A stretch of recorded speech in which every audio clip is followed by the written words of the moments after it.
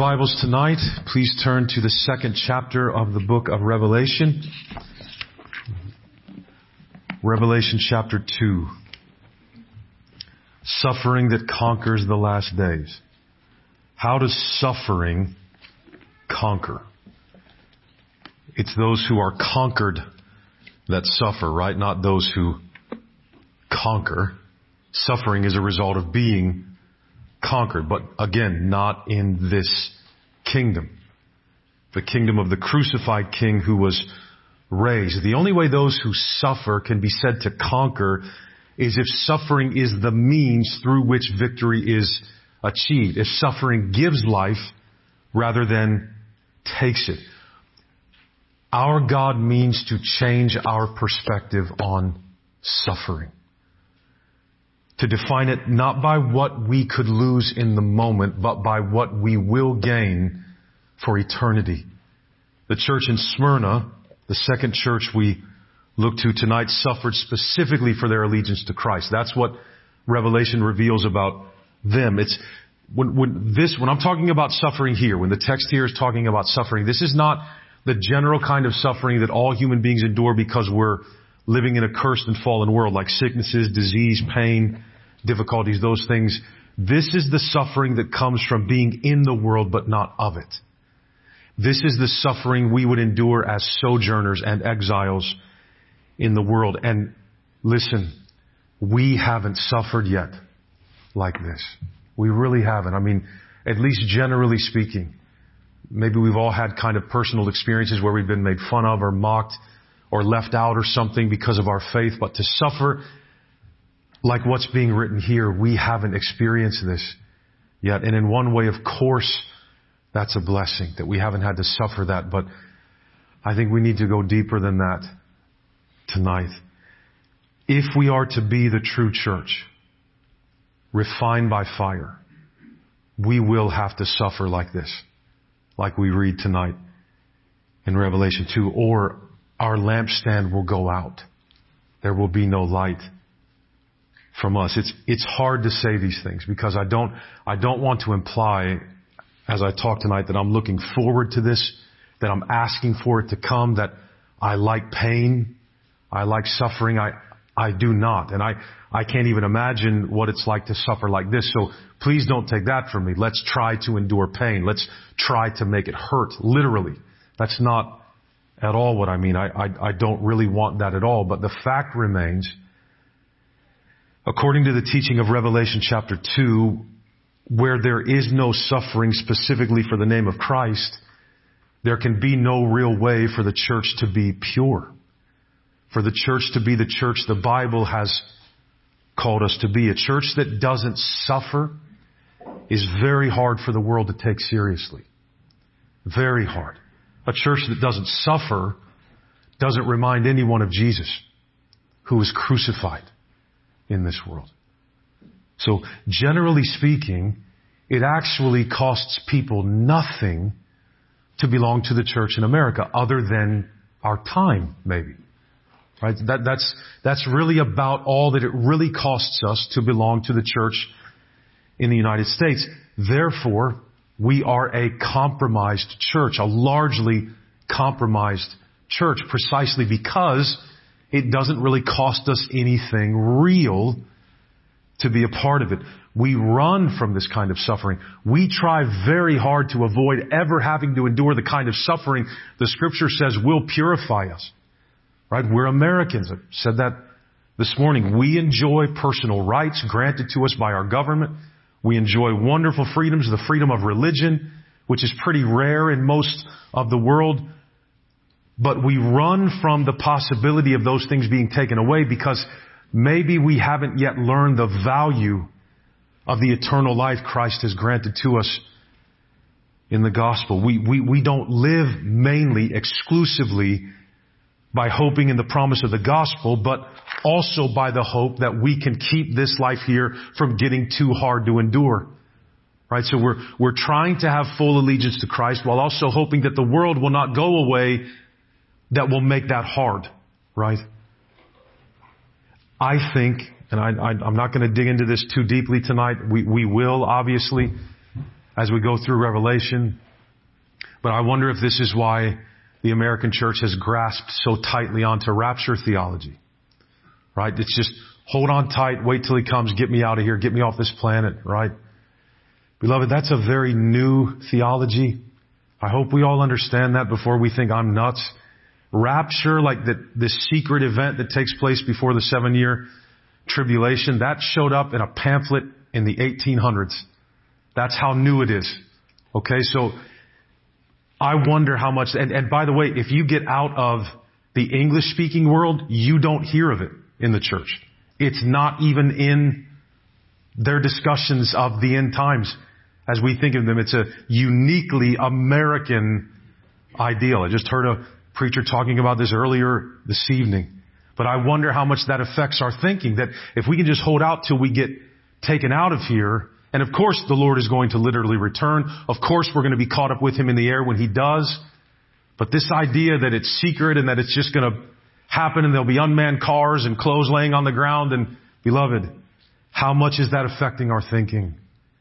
The church in Smyrna had been suffering economic hardship because of Jewish slander against them in their city, but they are about to experience the punishment of death from the Romans, exclusively for their allegiance to Jesus. God has appointed us to endure tribulation for the sake of Jesus Christ and His gospel, but He will give the crown of life to those who do. So let's pray and we'll begin. Father, we thank You for Your word. We thank You for Your Son who is risen and exalted and reigning and has overcome the world.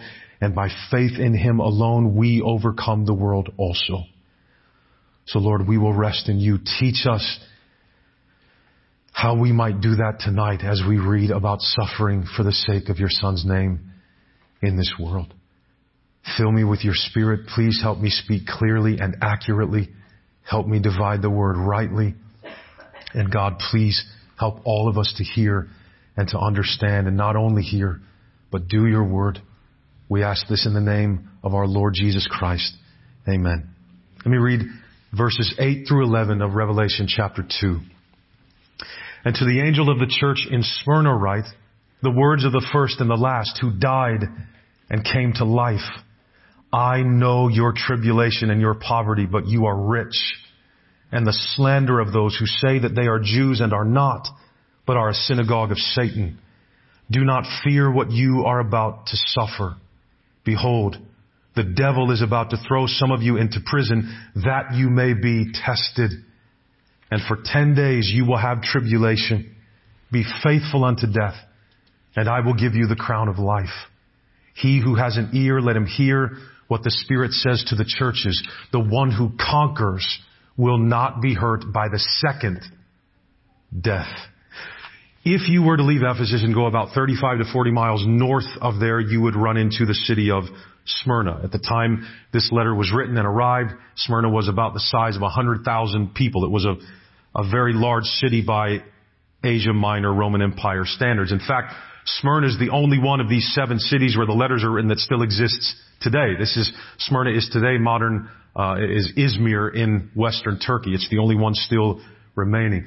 Jesus introduced Himself in verse 8 with a description again, wording from the vision in chapter 1 that best fits Smyrna's situation. Here He says, I am the first and the last who died and came to life. What does He focus on? The result of His death by the suffering of crucifixion. Smyrna and Philadelphia, which we'll get to later, these are the only 2 churches to which the Spirit of John, or the Spirit of God, a Spirit of Jesus, spoke, and John wrote that weren't corrected for anything. There are no words of complaint to Smyrna, only words of commendation, only encouragement and exhortation to them, because Smyrna was a suffering church.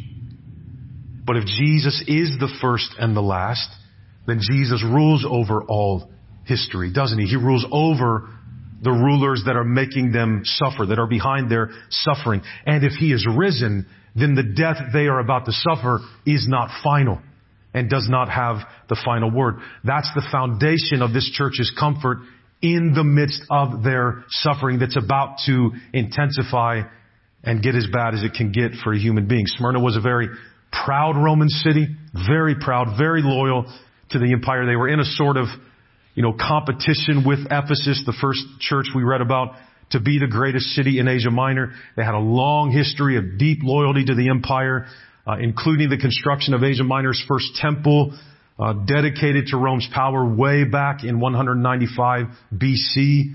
Well, 60 years before this letter arrived, or about 60 years before this letter arrived, in 29 AD, all the cities in Asia Minor competed for the honor of building a temple to honor the emperor Tiberius.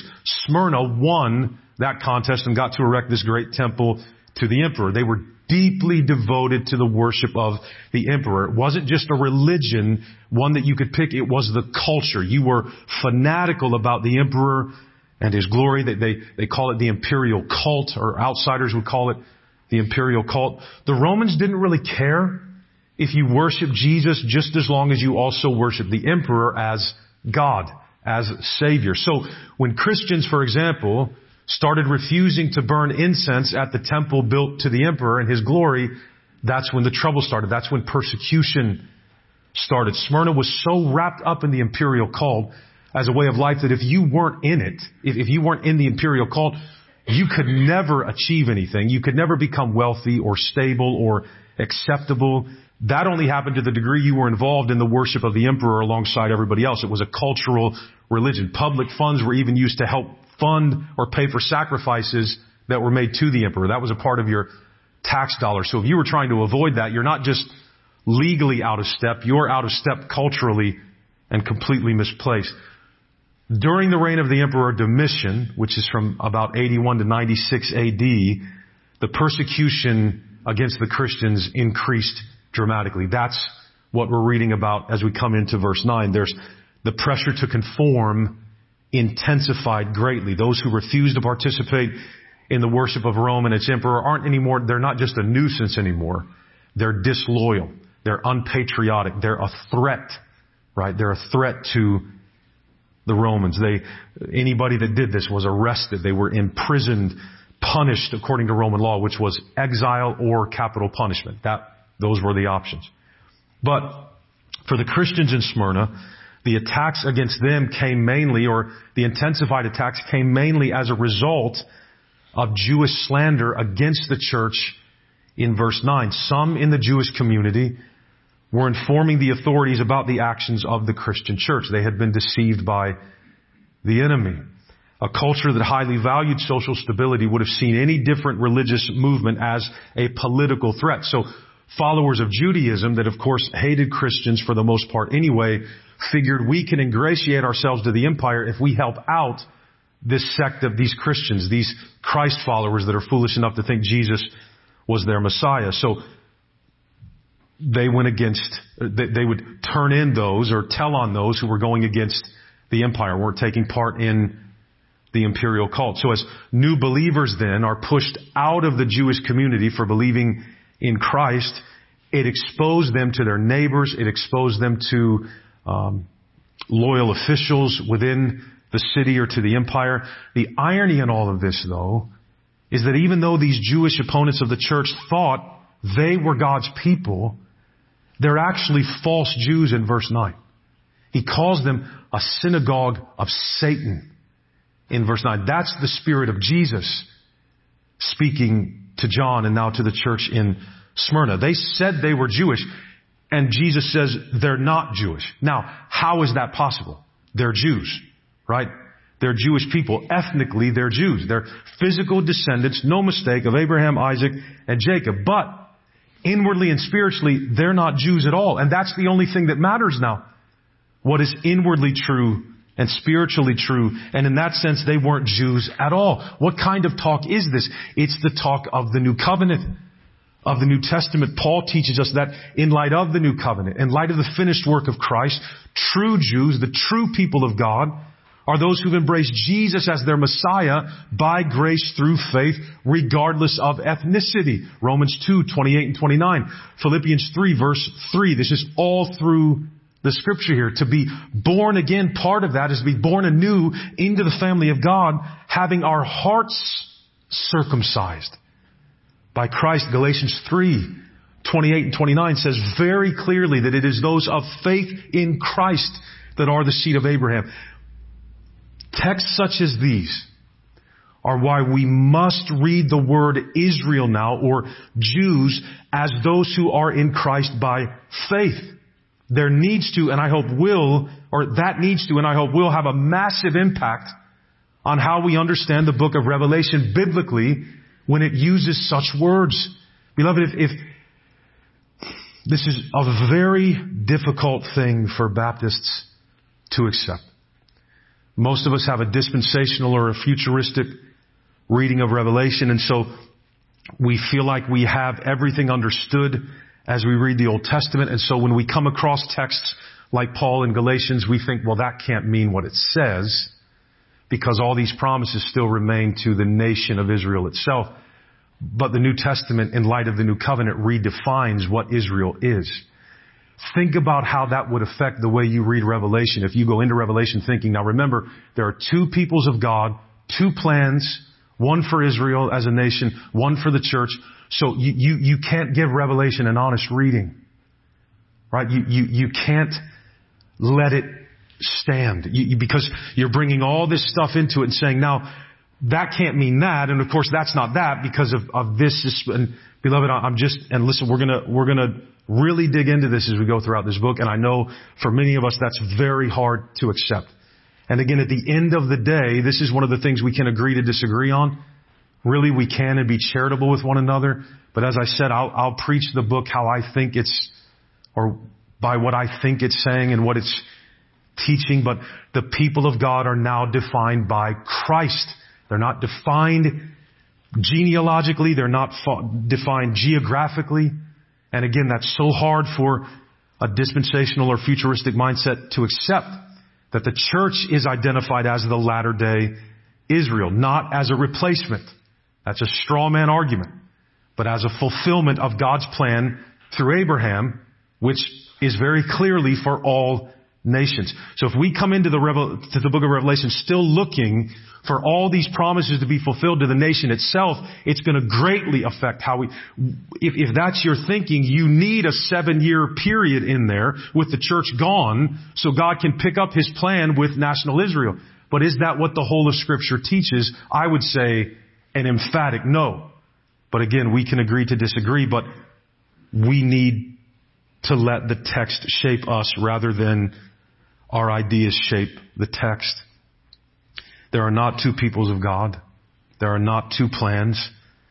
And we can't read the prophecies of Revelation as though they're made to a people that technically don't exist anymore. The word constrains us. The identity of the church as God's one people. One people. That was the whole point of Jesus dying in Ephesians chapter 2, to tear down the wall so there's no longer any distinction between Jew and Gentile in the people of God. Which would mean the promises that were made, I have to understand that those are kept in Christ and therefore don't default or go unfulfilled. The identity of the church as God's one people is confirmed all throughout the text of Revelation. You'll be amazed at how streamlined Revelation becomes if you read it as it stands, instead of trying to insert things that aren't there. That identity, however, is in context here in chapter 2 confirmed by the fact that the church is fulfilling Isaiah's prophecy from his book in Isaiah 41:4, 44:6, 48:12. The identity of the church as this is enhanced further when the Spirit of Jesus identifies the suffering of the church here with those of Daniel and his 3 friends way back in Daniel chapter 1 verse 24. In the 10 days they were tested under Nebuchadnezzar. All of that's intentional. All of that is meant for our minds to link these things together in the mind of God. False accusations against the church by Jewish people in Smyrna identify the Jewish people there with Satan now, regardless of their ethnicity. And this is the characteristic of the beast in Revelation. This is what he does. He's called the beast because he persecutes those who are in fact God's people, the church.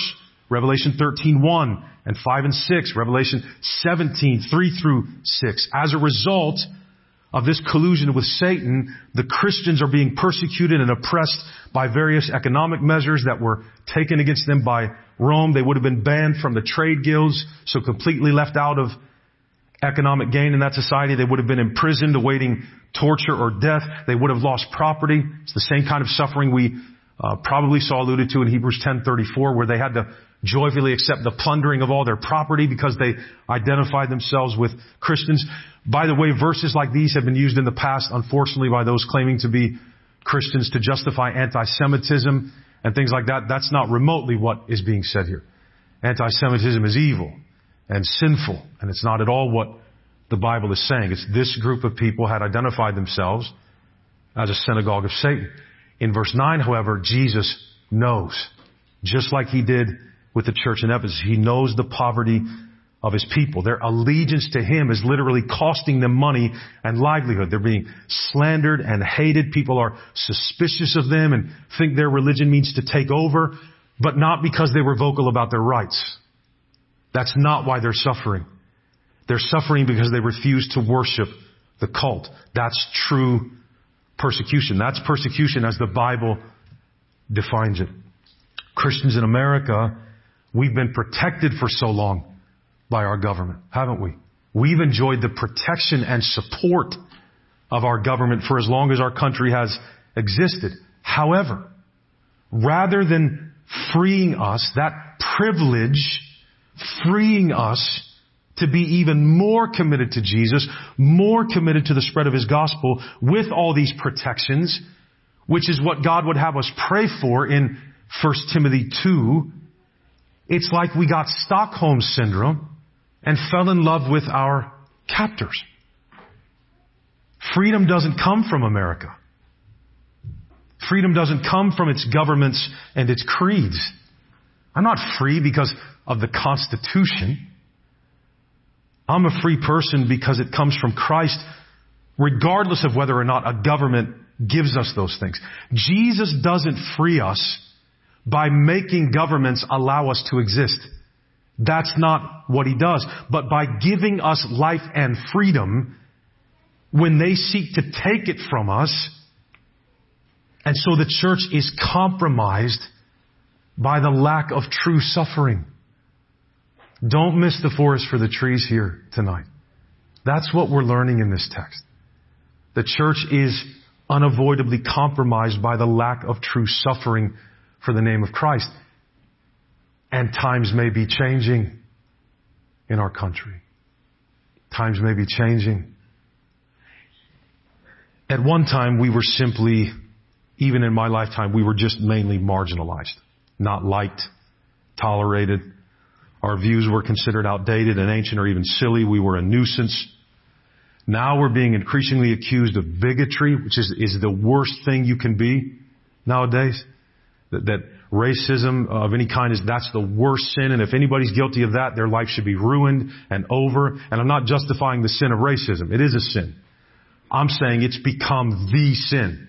The one thing you do not want to be labeled in our culture. So what do they accuse Christians of more than anything? Of bigotry, intolerance. We are an unloving people. Love is love. Why can't we just let people live? Now we're anti-Semitic. We're anti-choice. We're anti-gay. We're anti-woman. We're anti-intellectual. We're intolerant. We're elitist.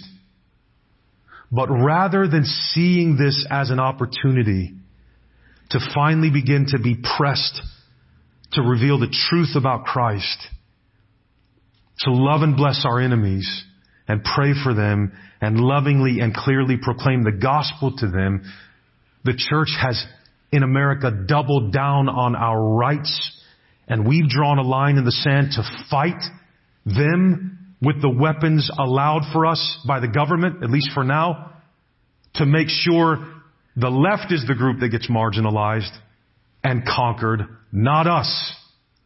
So we've decided, rather than being gospel-centric, Christ-centered in this new war, we've decided, no, we'll double down. We'll keep this country. You will not take it from us.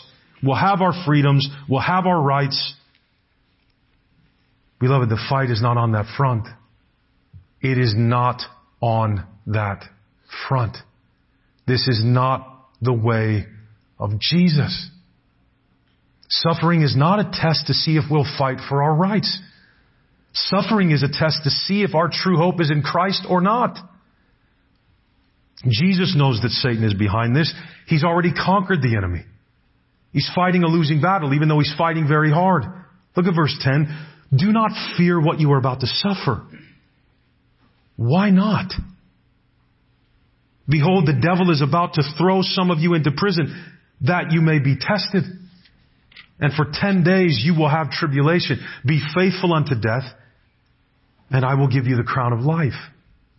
Difficult days are coming in Smyrna. It may be a literal 10 days.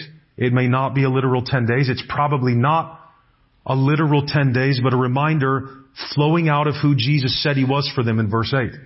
He's saying, I'm the Lord over history. I'm the first and the last. I will put a limit on the time you're going to suffer. It will only last this long. I am in control. I set the time for my church, not the Romans. Right?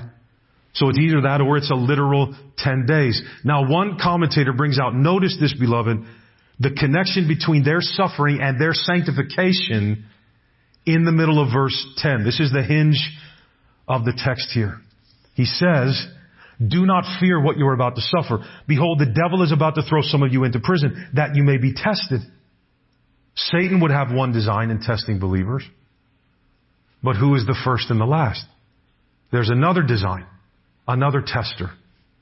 And for 10 days you will have tribulation. Be faithful unto death, and I will give you the crown of life, that you may be tested. That's a purpose-filled statement. You're being thrown into prison by the devil, that you may be tested. The purpose of their imprisonment is directed by God. God is using Satan to accomplish His purpose in the church, to make their faith like gold. Satan is not testing them like that. Satan doesn't want to reveal their true faith. He wants to kill all of their faith. So make no mistake, what is about to come now is death. That is what's coming. Be faithful unto death. That's what you're about to suffer, many of you. When one was imprisoned in Rome, that was not the punishment.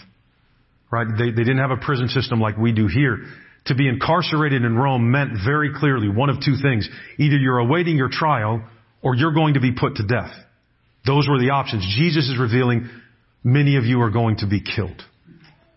Be faithful unto death. When He exhorts them with those words, be faithful unto death, that's why. And the reward for being faithful unto death is the crown of life. And the crown of life that is promised after the appointed time of testing is something much better than improved circumstances in Smyrna. That's not the crown of life. It was the supreme victory.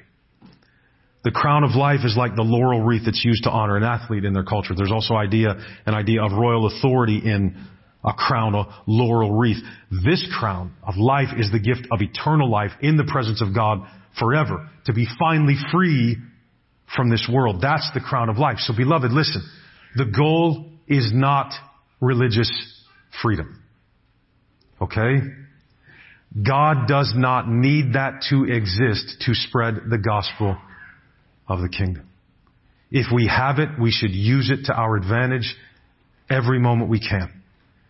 We're afforded the right to vote leaders that will protect it, and I will continue to vote for such leaders as God gives me grace. But that's not the goal.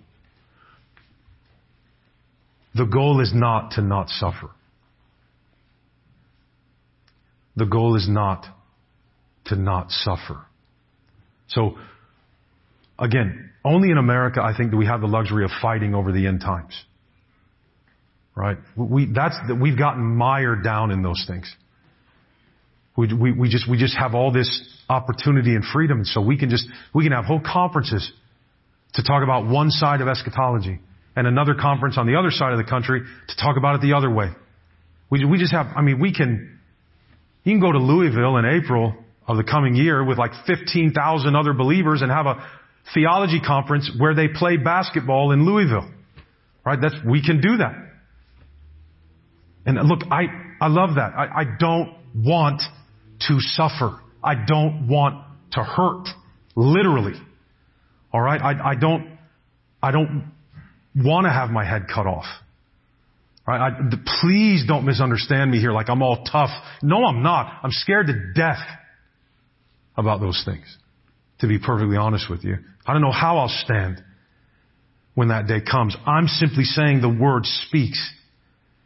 And it sounds very much here like we're at a disadvantage for the faith when we have all the support of our earthly government behind us.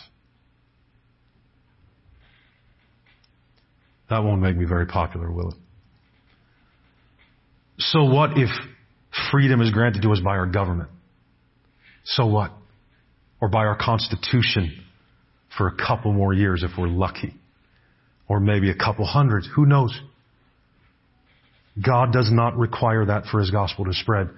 The gospel of Jesus Christ, we don't want to admit it, is built to spread mainly through a suffering church and a marginalized church and a maligned church. All the triumphalism of winning does not proclaim a suffering Savior. God has never required the support of human governments, ever, and He never will. America makes us think the goal is the protection of our freedom, the preservation of our voice. We believe that this is what was granted to us as an unalienable right by our God. We really believe that. I'd love the texts for that. But that's the wrong fight. It's not a... I don't hate America. I love America. Please, I don't want to be misunderstood tonight. Beloved, I'm just telling you, we're Christians. There's something that's supposed to be different about us. Very strange to the world. What to the world would look like foolishness. If all we're trying to do is win, we look exactly like they do. Let there be a revelation of thought in the church. What has been granted to us by God is trials, suffering, tribulation, that our faith may be tested and revealed to be true. To be tested by persecution that results, or to be tested by opposition that results in true persecution. Not tested by losing rights that man, not God, has endowed us with. The genius of the gospel is lost when the church aligns itself and stands or falls by political power. All that we have that makes us unique is lost when we do this. That you may be tested. That you may be tested. In 1 Peter 1, 6 and 7, this is not unique to Revelation. The whole New Testament talks like this. 1 Peter 1, 6 and 7, it's necessary, he says, for us to be grieved now by various trials. They're God's purpose for the endurance of our faith. In Philippians 1:29, it has been granted to us. Those are the words. Not only to believe in Him, but to suffer for His name's sake. That has been granted to us as a gift. I will make sure you know that your faith is real. How? By granting that you will suffer for believing in me. There are no books on that one that are making the New York Times bestseller list. Right? No conferences on that one. God works through persecution that brings trials and suffering so that His people would know Jesus really is our hope and our salvation. That, oh, yes, I really do believe on Him. Right? If the church around the world that is oppressed is more vibrant and faithful, which I don't know that. You only get kind of snippets and stories. You're probably not getting the whole story. People are people. I'm sure they have their problems, but what is it that under persecution and the threat of violence and all that makes them so passionate for Christ? That's what believing the gospel will do. It will give assurance that makes you untouchable. I'd like to have that. I'd like to have that. Beloved, if there is no suffering, there will eventually be no assurance. In Romans chapter 5, it is suffering that produces endurance. It's suffering that produces endurance.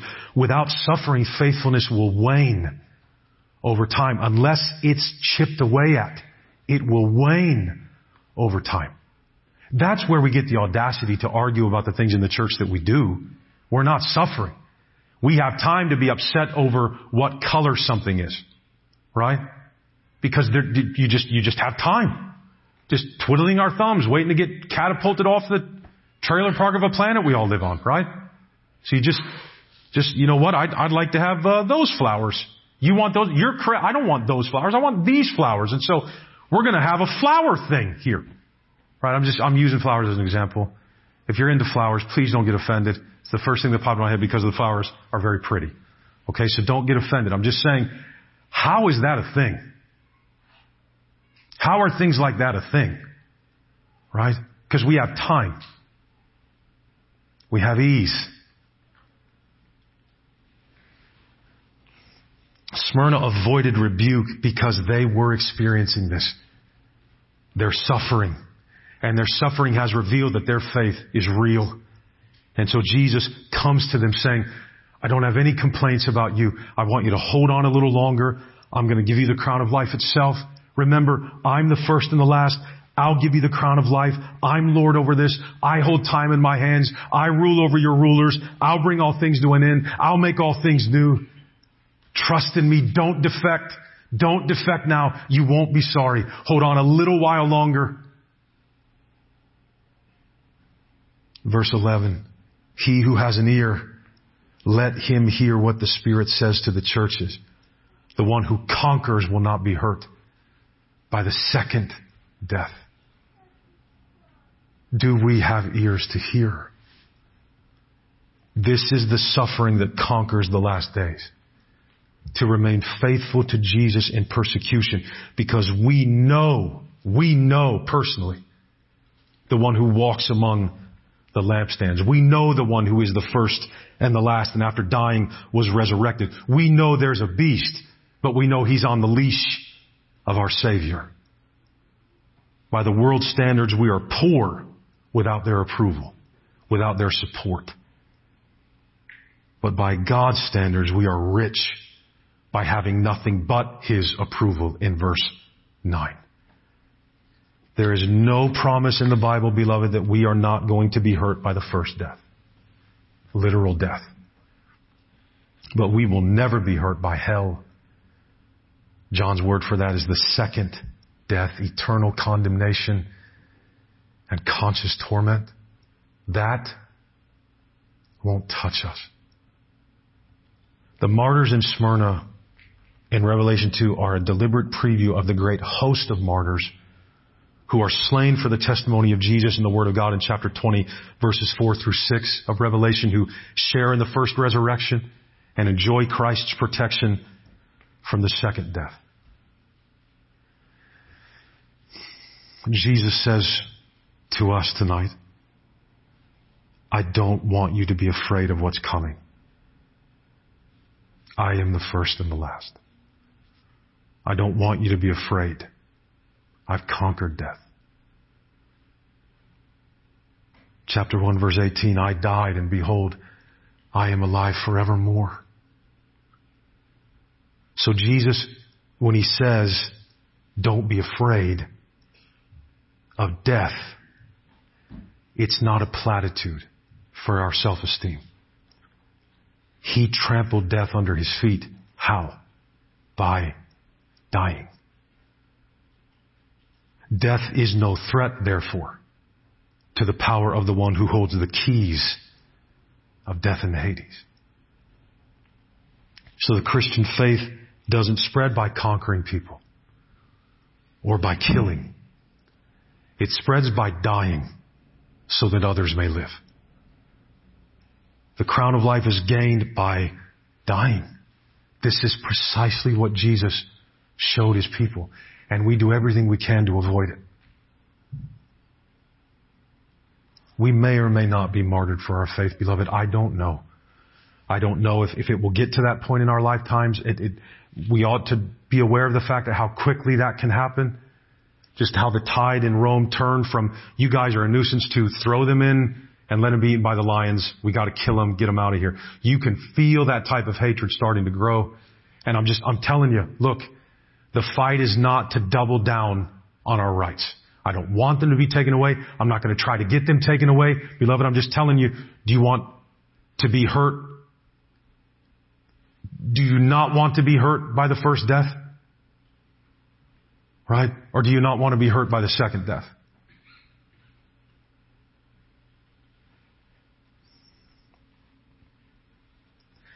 We may or may not be martyred for our faith. But if that is the means of our death, we need to know that the first and the last and the one who died and is alive forevermore is saying, listen, I know. I know. Stand. Stand. I will be with you. And the first thing you'll see after you close your eyes in this life and open them in the next is me holding a crown for you.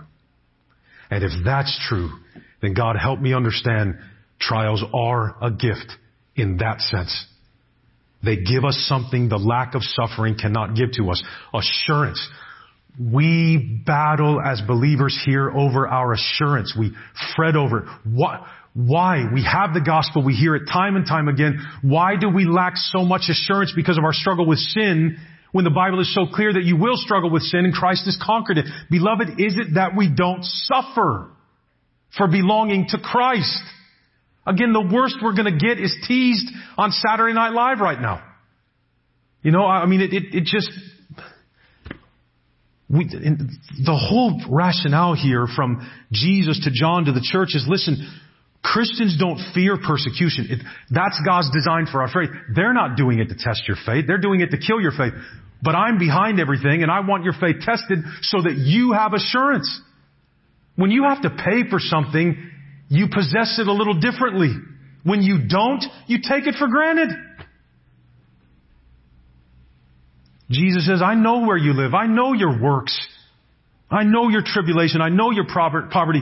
Some of you are going to go to prison and you're going to die. And listen, he tells them that and he does nothing to intervene. Right? If you're a Smyrna Christian and you hear, look, some of you they're going to throw in prison, which they know, again, and they know, well, that means exile or death, and it's going to mean death. You're saying that. Be faithful unto death. Why don't you do something? Why don't you do something? I will. I'll give you the crown of life. You want to keep living here? Why don't you come to me? Right? Statements like that means Jesus knows what is better. Trust me, it's better for you to come and be with me. That's what all this was about.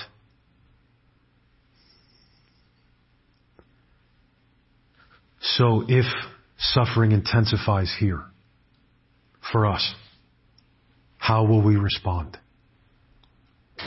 What are we hoping in that will shape our response to true suffering?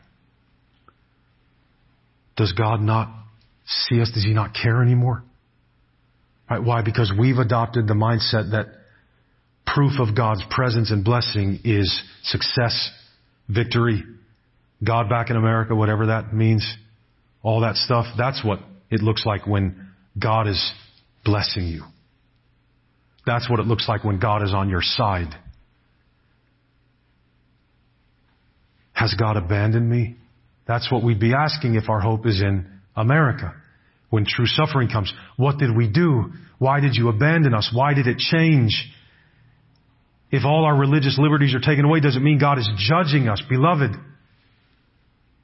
that was taken care of at Calvary. God's judgment on you. It didn't get poured out on us. It got poured out on Christ. It's finished. It's finished. That's not what's happening. He isn't judging us in suffering. God raised the one who did suffer for our sins from the dead anyway. When Jesus says to Smyrna and to His suffering church in all places and at all times that He's the first and the last, He means to overcome how suffering and pain and sorrow destabilize our faith. The one who walks among us says that He's in complete comprehensive control of our lives, over all that has happened and all that will happen. He is the first and the last, meaning Everything in our lives falls in between Jesus. He has the first and the final say over me. We can't understand all that we go through, but we can know there's a that to all of it. His knowledge, His power, His promise, His grace. He is our strength. He is the source and the goal of our whole lives. The Smyrnans endured because they believed verse 8. They believed the gospel. They hoped in the resurrection. So maybe the question should not be, why are they suffering? Maybe the question we really need to ask ourselves tonight is, why aren't we? Why aren't we? See, we think that because we're against the homosexual agenda, that the legalities being turned against us are suffering. For example, beloved, that is not suffering for the name of Christ. That's suffering for the law. The threat to our constitutional rights is not suffering. That's a blessing. That is not even common in the world. Why aren't we being hated to the point of martyrdom? Is the very hard question we probably need to ask. Maybe because all this world sees in us that it would hate is something that can be conquered and overcome by political means. So they haven't decided yet they need to kill us. They just need to win politically. They need to get the Constitution changed. You know you don't want to fight on that front because that's what their hope is in. Right? That's why they want to change the Constitution and change the laws and everything. Because right now, that's the front we're fighting them on. So we'll just take that away from you, Christians, and we'll be in charge. And so our fight is, no, we'll be in charge. Avoid suffering at all costs, especially for your faith. Beloved, what if that's how we gain the assurance necessary to go die? If we don't have that, how will we die well?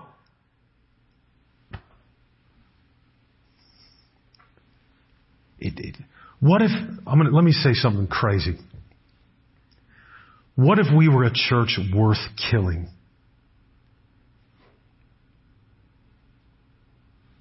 Wouldn't that be something? To be a church worth killing? No, I don't want it to hurt. That's not what I mean. And I'm not trying to sound tough. Beloved, I am not. But just what if we finally tapped in to what it meant to belong to Jesus in this world? What if they just had to get rid of us? Because the light was too bright and the salt was too salty. If we just loved and served people so much with the gospel that they're like, we got to get you clowns out of here. Faith like that doesn't just happen. It doesn't just happen.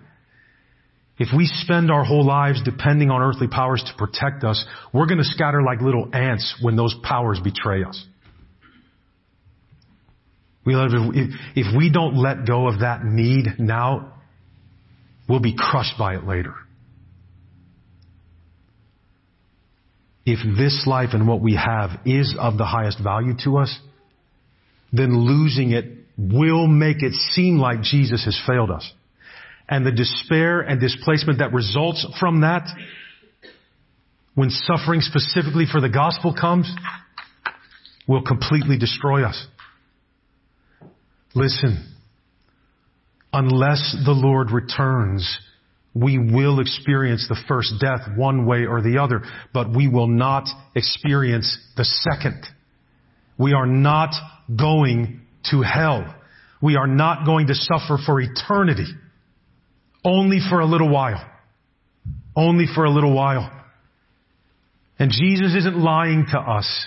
It's not like when we get over there, we'll think, oh man, I mean, this is okay. But no. No, just, I think, maybe it's a romantic notion.